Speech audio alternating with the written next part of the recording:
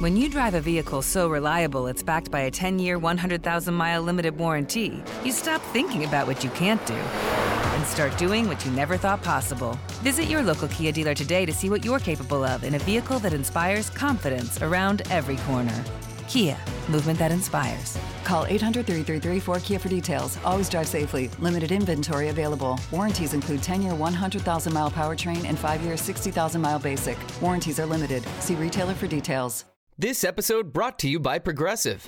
Most of you aren't just listening right now. You're driving, cleaning, and even exercising. But what if you could be saving money by switching to Progressive? Drivers who save by switching save nearly $750 on average. And auto customers qualify for an average of 7 discounts. Multitask right now. Quote today at Progressive.com. Progressive Casualty Insurance Company and Affiliates. National average 12-month savings of $744 by new customers surveyed who saved with Progressive between June 2022 and May 2023. Potential savings will vary. Discounts not available in all states and situations.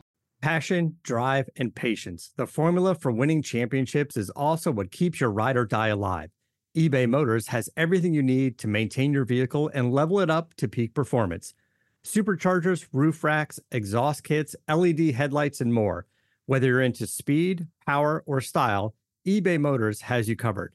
With over 122 million parts for your number one ride or die, you'll always find exactly what you're looking for. And with eBay Guaranteed Fit, your part is guaranteed to fit your ride every time or your money back. Because with eBay Motors, you're burning rubber, not cash. With all the parts you need at the prices you want, it's easy to make your car the MVP and bring home huge wins.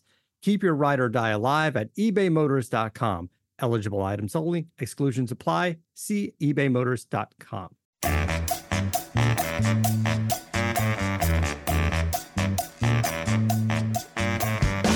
This is At the Turn. It's time for discussion and interviews about the world of golf you won't hear anywhere else. Here are your hosts, Nick Heidelberger and Joe Simons.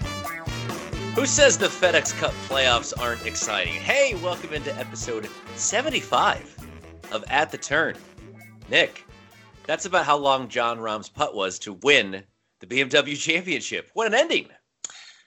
How about a playoff between DJ and Jon Rahm going down to two of the most iconic putts of the season, I would go so far as to say? Yeah, I think that's fine. So I guess we'll just work our way backwards. DJ needs to make a 44-footer down the hill, and the announcers are saying, oh, this is no chance. You know, what an effort by DJ, but he's going to come up a little bit short here. And he basically needed to two-putt and hope Matsuyama missed his putt to remain number one in the world.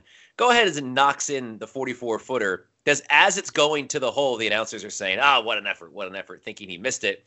Then it tracks in, and Rahm is just like sitting there on the range preparing for a playoff that he fully expects is not going to happen. Yeah, it's a token warm-up. He's like putting no thought or effort into this. Those are for the cameras. It's just a formality. Exactly. Yeah. It always cracks you when they say, well, you got to expect your opponent to make their putt. Okay, guys, that putt was 44 feet long, broke 7 times. No way you expect him to make it, but he did. And you figure, okay, well, sucks for Rahm. Played great over the weekend. Shot 10 under on the weekend on a golf course that guys were struggling to break par. Gonna come up short because he's obviously way too rattled from this situation. Not only that, Rahm puts his tee shot in the playoff into the rough. DJ hits an awful tee shot way left. Ricochets off some trees. Comes right back in the fairway. So DJ's like, well, okay, whatever. And I saw a quote on Twitter that DJ was walking towards Rahm's ball in the rough. And the marshal was like, no, it's in the fairway. And he's like, oh, sweet. That was literally the quote. Oh, sweet. And he walked over to it. So DJ hits a decent shot into the green in the playoff, 30 feet away. Rahm does not hit a good shot. He's out of the rough. Not good position. He has 66 feet. And then it's Drano. Drano from Jon Rahm. DJ, good putt to try to tie and force another playoff hole. Doesn't happen. Rahm picks up his 5th PGA Tour win. Sensational finish, Nick. I mean, that 10-minute playoff right there might be the closest we get to a Ryder Cup, for a long time. I mean, that had Ryder Cup vibes, a Spaniard versus an American, number 1 versus number 2 in the world. It was cool. So, let's get some Ryder Cup action. I'll say this much. That was the loudest roar I think we're going to get during the pandemic. It sounded like a full-on gallery because... Yeah, I wasn't expecting that. Well, it's like, I think because the media, you're not supposed to make noise. Everyone's like, screw it. This is awesome. How can we not be excited about what we're seeing? I mean, Rahm's putt is on again in the background here, and I assume he's going to miss it, even though I know he makes it. It just goes. I mean, it's just it truly was incredible. It's so cool to have these kind of random tournaments, and I know the FedEx Cup, whatever. It's fine. They're regular tour events, in my opinion. They have stronger fields. That's cool, but to just have that exciting of a finish was so fun. I was not expecting to talk about this tournament at all. Like, I was going to talk about it in context of a larger issue, but here we are discussing the BMW Championship. Well, okay, so DJ finishes second. He retains his world number one ranking. I'm sure that's important to him.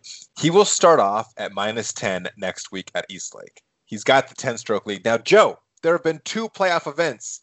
One of them was won by somebody who was -30. One of them by somebody who was -4. So a 10-stroke lead, or starting off at -10, can be 2 entirely different things depending on if the winner's going to be -30 or the winner's going to be -4. Well, that was actually what I was going to discuss, but I think the biggest factor in all of this is, regardless of, if it's going to be a tournament where everyone shoots the lights out or where they struggle to break par, Dustin Johnson's the person starting off with a 2-shot lead. He is in, even though he lost today, it's kind of irrelevant as far as I'm concerned. He just lost to someone who was absolutely on fire. I mean, Rahm just could not be beat down the stretch. And even though DJ made that crazy putt, Rahm rallied to make a 66-footer to beat him in a playoff. He just lost to a better golfer today. Lost to the number 2 player in the world. I think Dustin Johnson is in the sort of run right now that we saw prior to, I believe it was the 2017 Masters, maybe the 2018. My math is a little fuzzy, where he won 3 consecutive events leading up to the Masters and then fell down some stairs and wasn't able to compete, where it was basically a foregone conclusion he was going to win the Masters. Even if DJ doesn't win the Tour Championship, say Rahm goes nuts again or Rory sneaks up, who cares? DJ's got to be the number 1 favorite going in to the U.S. Open. He has to be. To your point, to compete in 2 totally different types of events. He's able to get into a playoff where the winning score is 4 under, and he's also able to shoot 30 under. And Nick, other guys shot well. Let's not gloss over the fact he won that tournament by 11 shots. 11 shots he won that tournament by. So DJ is the number 1 player in the world, even though it sounds silly to say considering what Rahm did this weekend. I still think that's a pretty damn big gap between Rahm and DJ, despite what we saw today. I agree, and they also kind of snuck in late in the broadcast that DJ was in the final group on Sunday of the PGA Championship. So clearly he's in some really good form. I consider you the At the Turn resident U.S. Open expert. I know you've been to a couple U.S. Opens, been to some practice rounds. Maybe you played Chambers Bay recently. I'm not sure if that trip happened or not. It did. But I can't wait to hear about that. Was this tournament kind of U.S. Open prep? Yeah, definitely. I mean, it literally was a U.S. Open venue in 2003 that was won by Jim Furyk. Ironically, that course was set up, Olympia Fields, the course they played today. Ironically, that was it's not anymore because Brooks blew it out of the water at Erin Hills, the lowest total in relation to par. But no one had ever finished double digits under par at a U.S. Open. Jim Furyk did that when he won in 2003.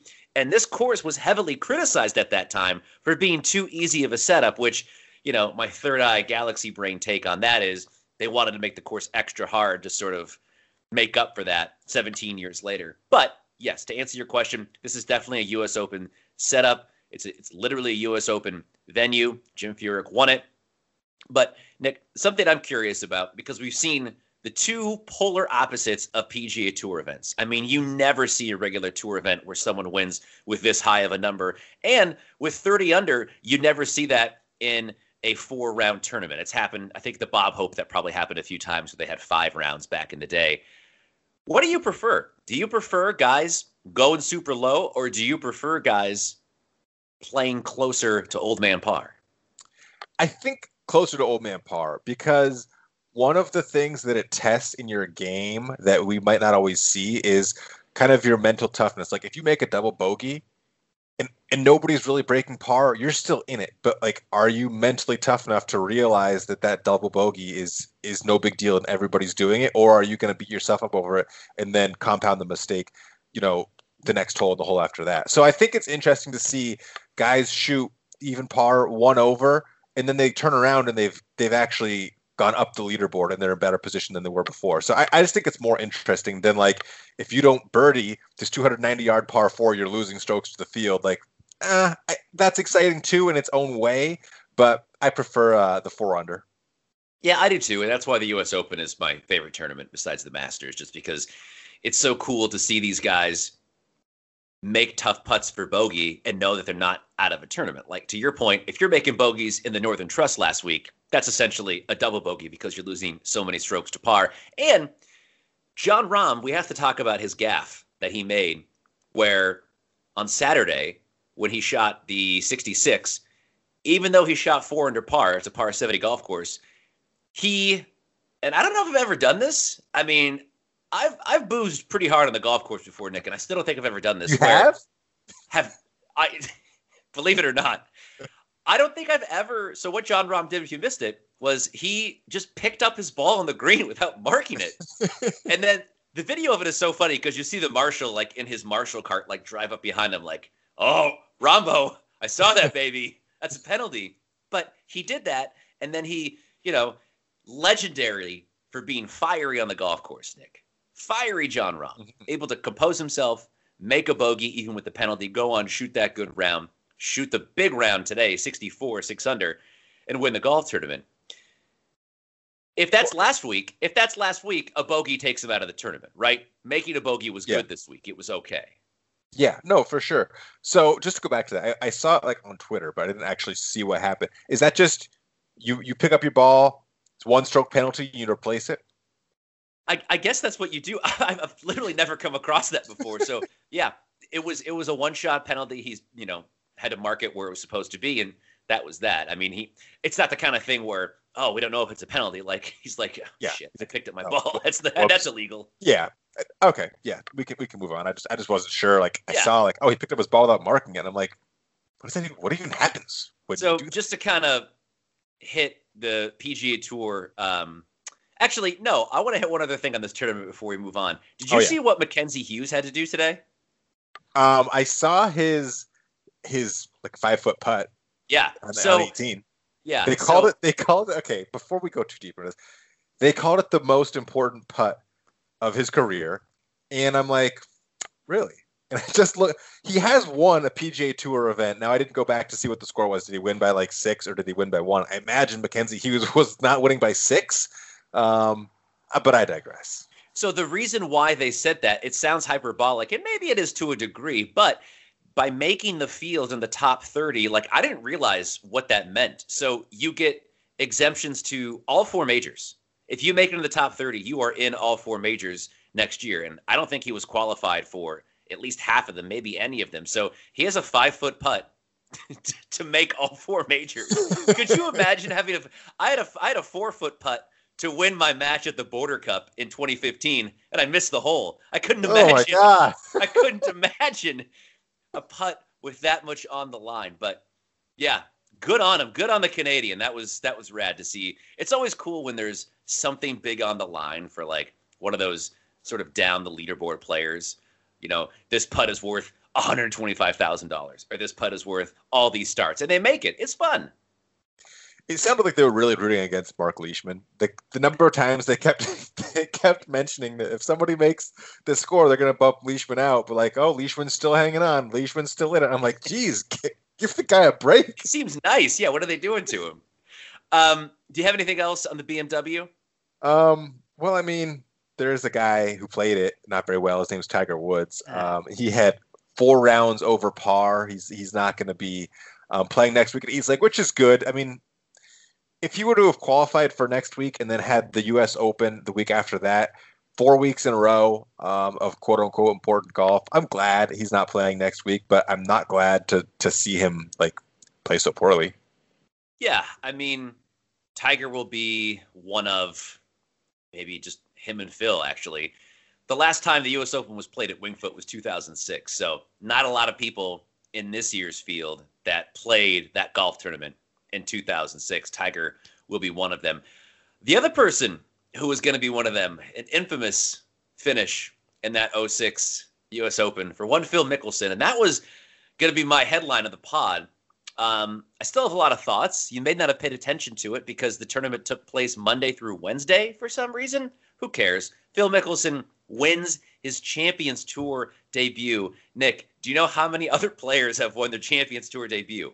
It's like 4 or 5, right? Or like a dozen? Phil was the 20th. So this is this is an unprecedented territory. It just shows the gap of, like, you see the same guys winning on the Champions Tour and you're like, oh, well, why don't they just compete on the PGA Tour? It's like, well, you see a guy who's out on the PGA Tour regularly come in and smoke the field. Not only did he win the event, he shot 61 the first day and tied the 54-hole scoring record. So Phil did not make the tournament this week at the BMW Championship, which is why he played the Champions Tour event, and he won his debut. It's fabulous for the Champions Tour. It's great for Phil. Winning is winning. This is going to increase his confidence, and he's going to play. So we're recording this right after the BMW Championship. That's the second of the 3 FedEx Cup playoff events. The third one, the Tour Championships, coming up. Then they're playing the Safeway Open in Napa. That'll be Nick, if you're ready for it, that'll be the start of the 2020-2021 PGA Tour season. So buckle your seatbelts there. I think we're all ready for 2021, so let's do it. Let's do it. And then after that, he'll be going right to Winged Foot. So Phil, getting some prep in. Tiger said there's no reason why Phil can't win every single week on the Champions Tour, which is a fabulous quote. Absolutely.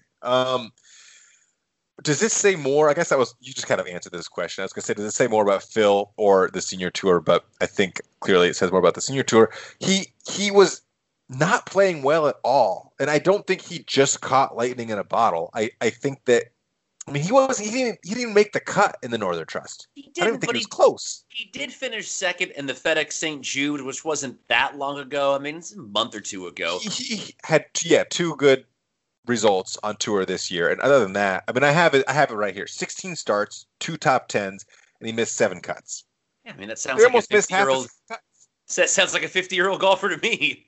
He made $1.5 million in the PGA Tour this year. He made $450,000 this week on the Senior Tour.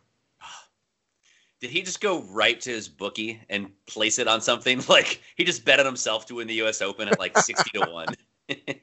Can you imagine that? I think it's fantastic. I'm glad Phil is out there doing it. He set all kinds of records this week. Look, I don't think Phil is going to win the U.S. Open, but I think something like this buoys his chances in doing so. This is nothing but confidence for Phil Mickelson. I think it's great. Now, I read a pretty interesting article about, well, what does this mean for Phil Mickelson? Does that mean he's going to play a bunch of Champions Tour events now because he won this? And, I think the short answer is no. I think he's going to be out there. He's going to compete every so often when it fits his schedule. But he's not going to be out there grinding trying to win the Charles Schwab Cup. Like, Phil, I think, is going to use these events to probably experiment. And because the courses and setups are a lot easier on the Champions Tour than the other PGA Tour, I think it allows him to be a little more creative with his shot making. So it will allow him to beat up on the old guys, which is going to be fun. Bring a big audience to the Champions Tour, so probably increase the purses, the ratings for this event. I think they said it was like the highest rated event since like a Masters post game from 2019 on the Golf Channel. So he's already moving the needle. And it's just good for golf. It's good for Phil Mickelson winning. I mean, all the highlights that I saw on Twitter was basically Phil driving par 4s, having aviators, swinging out of his shoes, drinking his branded coffee mug, just doing weird Phil stuff. It's fabulous. Phil winning is good for golf. I don't care what the venue or the tour is. Would Phil Mickelson rather win a Senior Tour event or make the cut on the number and finish basically bottom 10 of a PGA Tour event? Oh, he would. I think Phil would rather win a senior event than finish second in a PGA Tour event. Phil wants W's, baby. Phil wants W's. I would take that to the bank. Phil is not interested in finishing top 10s. The article about kind of what Phil is going to do now that he's in his 50s and he has shown that, yeah, he's going to go out and win senior tour events when he wants to. Like, does this mean Phil's going to play a reduced schedule? Like, is he going to actually play senior events and only the big name PGA Tour events or venues where he has success? Like, he's going to play Pebble and Torrey and places like that. Like, Phil strikes me as the kind of guy, especially at this point in his career, that he's not just going to play. Like, if there's a course that he doesn't really like, they're playing on the PGA Tour that week, he's like, well, why don't I just go tee it up with Ernie and Longer and shoot 30 under and hit bombs and drink coffee and post Instagram videos? That's way more fun than finishing 61st and having to play with Joaquin Niemann in the final group. All deference to your boy. I know he played well today. That was just a little shot at him. Yeah, no worries. I think Phil, yes. The short answer, Phil wants the trophy. Phil wants the big check. Phil wants the limelight. I don't know. I feel like Tiger will just continually give him shit for tearing up the Champions Tour, and I don't know. I hope we still see him on the PGA Tour as his primary circuit, and then just whenever he's not qualified or can't make an event, he dips over to the senior tour. But I hope he doesn't get too comfortable over there. I want to see him go against the big guys. Yeah, I do too. It's just good. I'm more excited about the U.S. Open now than I was because of this development, because there's a little Phil wrinkle thrown in there. I had something else I wanted to get to, unless you had anything more on Phil. Nope. So I was able to go up and play Chambers Bay. Was able to sneak up. What a day it was, Nick. I had to get up at like 6 a.m. in Portland to make a 10:30 tee time in Chambers Bay. So it's about a two and a half. Not too bad. It's not too bad. It's about a 2.5 hour drive. Traffic was not bad, fortunately. Got up there about 9:30. Great time with friends I hadn't seen for a long time. So if you're not familiar, Chambers Bay is where Jordan Spieth won the U.S. Open over Dustin Johnson in 2015. It was heavily criticized because the greens were hot trash. I played Chambers probably a couple years after that, and the greens were just a nightmare. I mean, you stood over a 2-foot putt, and you felt like you had to get lucky to actually put the ball in the hole. They redid the greens. That's not different than normal, though. That's true. That is true. I do stand over 2-footers, 18 inches, and just think that there's no way this is going in right now. That's just my game. You know my game. You know it. So they redid the greens, and they're much better. So if you're thinking about playing Chambers, you're worried about the greens, just shut up and play it. It's really fun. Now, it costs $200. It's a little more than I'm willing to pay for a golf course. Like, it's nice, but also that's the U.S. Open surcharge, right? You're probably going to pay $125 to play that. Usually, because the U.S. Open is there, you're going to pay a little bit more. It was a great day. I didn't mind it. So, mid-August, you think, oh, weather is going to be flawless. It's going to be perfect. Not the case, Nicholas. So, it was humid as hell. It was like 97% humidity, which never happens in the Northwest. You can attest to that. And especially like toward the coast. I mean, we're not even talking inland. Like you're literally on a bay. Like you are by a body of water. Not only that, but it rained half the time, which is fine. It wasn't too bad. But then the wind started blowing, and I kid you not, there was a 2.5, 3-hole stretch where it poured like an absolute downpour of rain. There's a short par 4 up the hill that my 3 buddies, they all drove it. I had a good tee shot that was like 10 feet short. I'm like, oh, this is good. They all drove it. They all drove the green. None of us even made a birdie because by the time we walked to the top of the hill and got to the green, you're talking like Caddyshack, the priest is out there with Bill Murray type weather. Just unbelievable. The next hole was the number 1 handicap out there, par 4, 460. Under the best of circumstances, it's a hard hole. I made a bogey under these conditions, and it was the best hole I played all day. I mean, just fantastic. Now, the reason I bring all this up is to ask you this, because I've played Chambers. I've played Pumpkin Ridge. I got off on the private side. Slightly overrated, to be perfectly honest. I played Bandon Dunes, Pacific Dunes. Those are the nicest courses I've played. I played some of them in pristine conditions.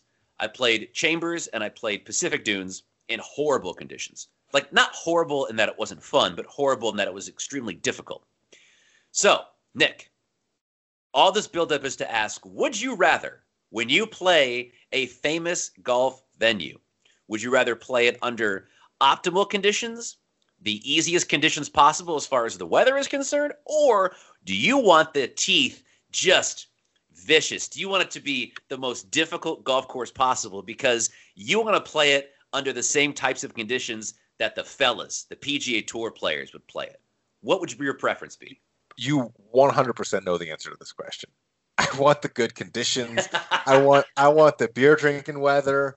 I want my experience to be perfect outside of what happens on the golf course. Like, I don't even want to have to worry about if I play great, that's a bonus. If I don't, I'm out here on this world-class golf course that I've seen on TV a million times in perfect weather, drinking beer with my buddies. Why would I want to be out there in the rain, probably shooting 100 and something, and getting my ass kicked when I could have good weather? See, I figured you would say that, and that's fine. I know, and I know, and yeah, there's no surprise there. There is no surprise, and I think I've told the story in the pod before, so I won't get into it too much. But I had the optimal situation when I played down at Bandon Dunes. We played Bandon Dunes in the morning, Pacific Dunes in the afternoon. In the morning, Bandon Dunes was perfect. You're talking 75, not a breath of wind. We have lunch. By the time we got to the second hole of Pacific Dunes, the wind was blowing 40 miles an hour, and it's probably the toughest conditions I've ever played in my life. To me, that was perfect. Get both sides of it in one day. Now, you're probably thinking stateside. You're probably thinking Pebble, Augusta, Pine Valley, Pinehurst. What if we were to hop on a plane, go across the pond, hit up Carnoustie, hit up St. Andrews, some of the venues where you expect some of the difficult conditions that is like ingrained in part of the golf course itself. Now, would you want to play Carnoustie with a little bit of rain, a little bit of wind? You're fighting to get the umbrella open. Yeah, no, I mean, that would be fine. I think that's just, I don't think there is nice weather at those places. I don't think it exists. I think Scotland sucks, bro. I think like 15 to 20 mile an hour winds and like overcast and rain half of the time is just like the best weather you could hope for over there. So yeah, that would definitely be part of the experience for sure. But like, if I can play Pebble in like 75-degree weather and sun or like pouring rain, I'm going to take the sun. Speaking of which, now that, unless you have anything else on this, but I just thought of something now that you said that. So we've talked a bit about the changes in the handicap system. By the way, folks, don't worry. I'm back down to a 6. It got. I was starting to worry. It was the uptick was getting a little spooky, but we've calmed down a little bit. We're back to a 6.8, so we're trending in the right direction as we plunge into the dog days of the golf. Played well at Chambers Bay. I shot 89, but it was that was tough out there, brother. I felt okay with that. Right. I felt okay with that 89. So there was a wrinkle in the changes of the World Handicap System where if the conditions were unusual for a given day, there would be an adjustment in the handicap. So like if 20 people went out in that day and out those 20 people, the majority of them shot a higher round than they usually would for their handicap, then there'd be an adjustment for the day, and that would kind of level the playing field for anybody. I've played 3 or 4 rounds in pretty tough conditions, Nick, and I have not gotten the benefit of that yet. Have you? I've not. But I don't ever expect to get that because I don't either. I play 90% of my rounds at this 9-hole course that like I'm sure nobody there actually keeps a handicap because basically that adjustment is based on, like you said, the scores that people put in for that day.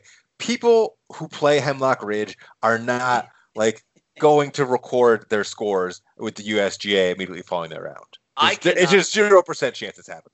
Next time I come out to Connecticut, when me and Lace come out, I cannot wait to play Hemlock Ridge. You have painted such a clear picture of what this joint looks like in my mind. I'm so excited to do it. Did you ever play the old Colfax course? I did. The 9-holer? I did.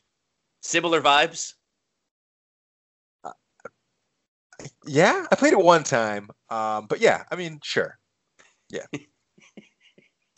Hemlock Ridge, I can't wait. That's going to be so much fun. But no, look, the handicap system, I never I like the idea of going out and posting a score that is really good in relation to the weather itself. I don't expect to get that bump even at really nice courses, Nick. No, I'm sure there's courses. I'm sure it's happening somewhat, and I'm sure after evaluation period they may make an adjustment. But there's courses where people are playing and posting scores, and they're actually like abiding by the rules of golf and the things that are set forth. But I don't think I think they're few and far between.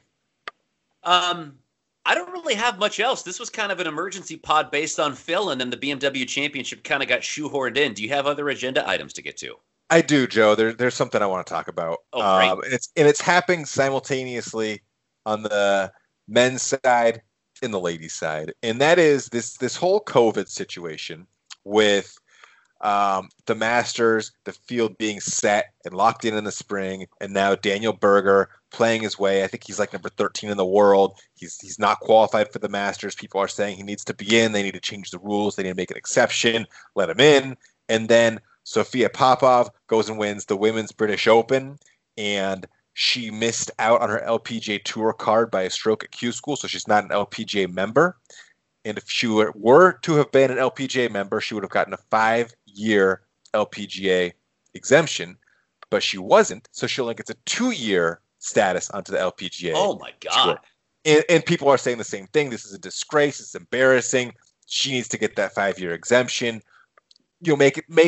Change the rules and get her in. You guys have the power to do this, which I think is a very interesting debate. Now, I'm a little bit jaded because I've worked kind of on the inside of sports for the last 10 plus years, but I'm curious your opinion. Should they be making adjustments for these players who have clearly proven they're good enough to be in these fields, or rules are rules?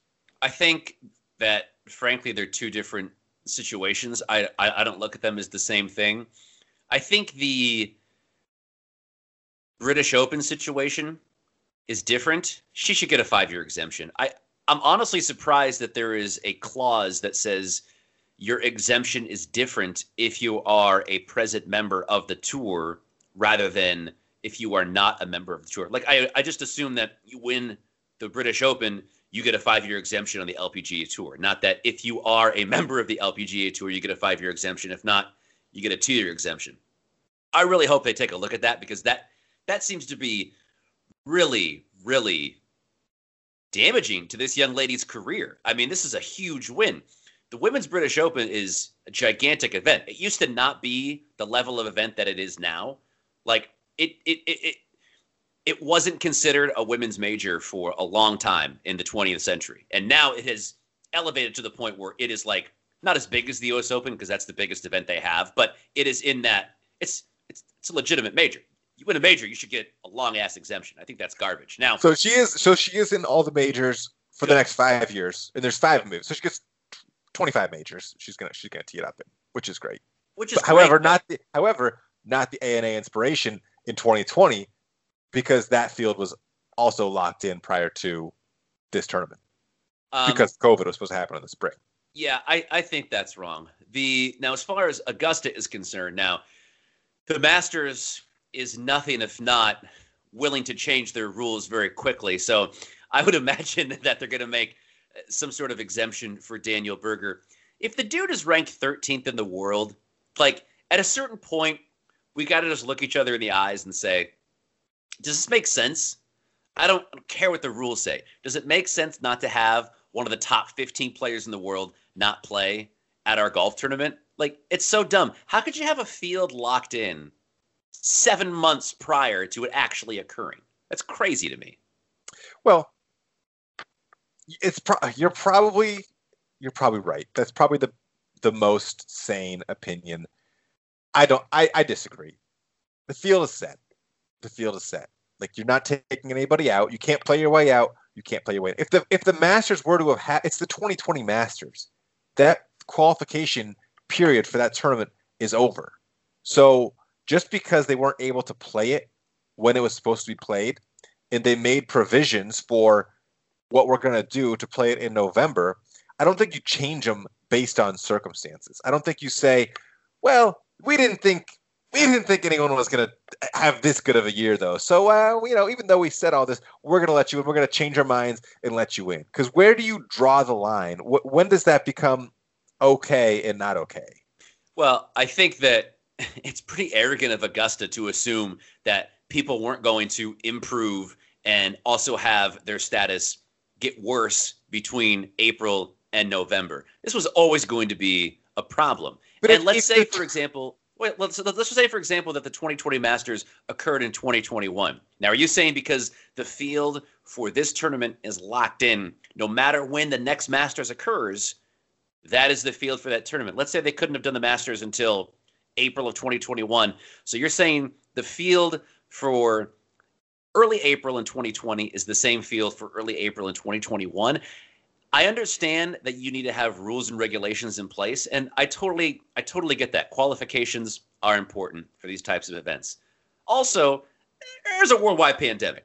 You can't really be letter of the law with the way things are in the world right now. Jon Rahm and Dustin Johnson just played a tournament in front of 75 people. Like, we didn't think that was going to be happening 8 months ago. It's the world we live in now, and I know Augusta doesn't operate within the confines of the world we live in, but this may be an opportunity for them to try to do that. Well, all the things that he's collecting and garnering right now will get him into the 2021 Masters. If the tournament would have happened in April as scheduled, nobody would be saying, well, Daniel Berger should have been in that tournament. Yeah, but Daniel Berger has a chance to compete for the Masters Championship right now. He doesn't care about April. There is a Masters tournament happening in a couple of months, and he right now is the 13th ranked player in the world. Daniel Berger is a weirdo golfer, man. That dude is streaky. So he knows that whatever juice he's feeling right now, he's got to capitalize on it when he can, because it could disappear as quickly as it came. Okay, so what if you're Tiger Woods? You're trying to defend your championship. You go into Indigo Augusta. Only one guy beats you, Daniel Berger, because they made an exception because he didn't meet the qualifications, but like they kind of felt like maybe it would be a good idea to put him in. And there was some pressure from social media. The Twitter people were all up in arms. So they let him in, and now he goes and takes the Masters from Tiger Woods.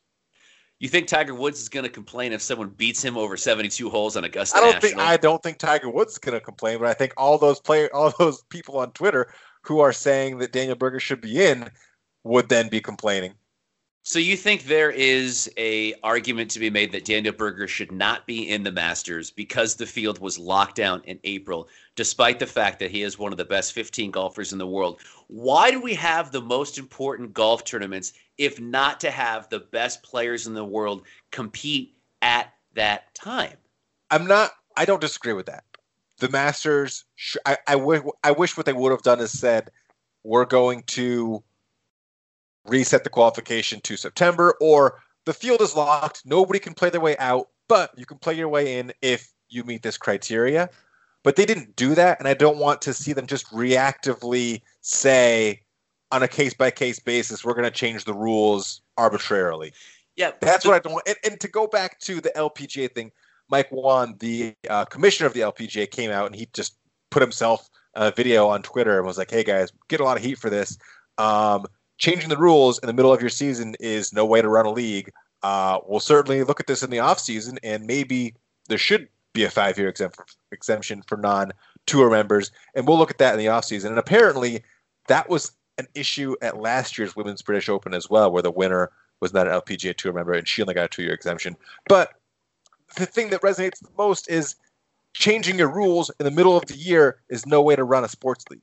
I would beg to differ, because every single sports league has changed the rules in the middle of their year. This very year, they've all changed the rules. The NBA, everyone is in a bubble in Orlando. They restructured how the regular season worked. They had a play-in event for the 8th seed because they had a shortened season. Major League Baseball has like 60 games. The NFL, they're not going to change anything because of the NFL, and they're psychotic. This is a very good point. How did the Phoenix Suns do in the bubble? They went 8-0. Okay. Did they make the tournament? They did not. Okay. It is the exact same thing. They set these rules. They said, okay, we're gonna continue our season. Here's how we're gonna do it. We wrote down all these rules so everybody knows they can follow the same rules. In Phoenix, went 8-0. They didn't do anything wrong. They did nothing wrong. But when it comes time for the tournament, they didn't say, hey guys, we should really think about putting Phoenix in here too. I understand your point, because I advocated for Phoenix to somehow be in, because I thought it was ridiculous that they went 8-0. Now the Blazers, the team I cover, was the beneficiary of that, so I'm not too upset. I guess what I would say to that is, Nick, because the Suns were such hot trash for the first 5 months of the NBA season, even going 8-0, they knew that that was probably not going to be enough because the teams that were way ahead of them did really bad. They did really bad, and they still couldn't take advantage of it.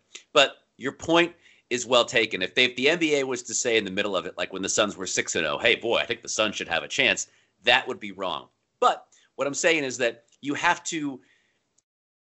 can't just sit there and say, because we decided this field was locked down in April, this golfer is not allowed to play in the Masters. At its most basic premise, a golf tournament, the majors specifically, are supposed to have the best players in the world. And if Daniel Berger does not play in the 2020 Masters, they have failed in figuring out who the best golfer in the world is at that tournament at that time.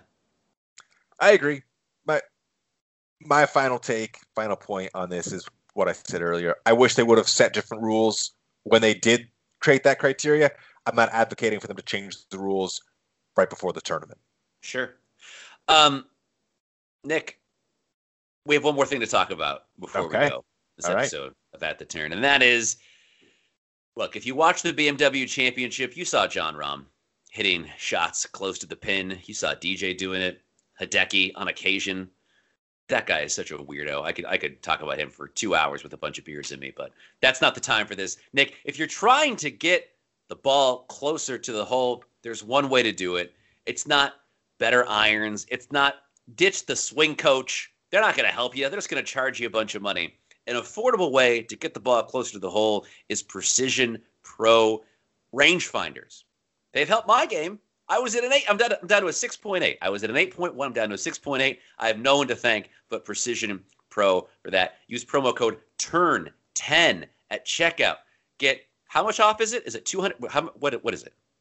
$10 off with code TURN10. A steal. They're also offering free shipping on all orders. And as you know, as all of our listeners know, free battery replacement for life on Precision Pro rangefinders. For life. They're basically giving stuff away. I don't know how they're staying in business. I'm going to have to call them and make sure their business model is okay. PrecisionPro.com. Get rangefinder turn 10 at checkout. That does it for me. I'm very excited for the U.S. Open. We'll come back with a preview. Remember, at the turn, we are 1 for 1 in identifying major championship winners. We plan to go 3 for 3. We got 2 more to go, Nick. I'm very excited. I cannot wait for our U.S. Open preview. I'm going to have my nose in the books for that one for the next week to 10 days till we hit the record button on that. I highly recommend you watch the final round of the 2006 U.S. Open because you will watch it and you know Phil Mickelson is going to gag it, but it will still seem impossible that he loses that golf tournament. And the names on that leaderboard, Phil Mickelson is battling Colin Montgomery down the stretch of the U.S. Open, and neither one of them win. That's the best part. Neither one of them win. Classic. I'll do that. Okay. Can't wait. It's going to be a lot of fun. U.S. Open preview coming up. I'm Lacey Evans. Thanks for listening, and we'll see you next time at The Turn. When you drive a vehicle so reliable it's backed by a 10-year, 100,000-mile limited warranty, you stop thinking about what you can't do and start doing what you never thought possible. Visit your local Kia dealer today to see what you're capable of in a vehicle that inspires confidence around every corner. Kia, movement that inspires. Call 800-333-4KIA for details. Always drive safely. Limited inventory available. Warranties include 10-year, 100,000-mile powertrain and 5-year, 60,000-mile basic. Warranties are limited. See retailer for details.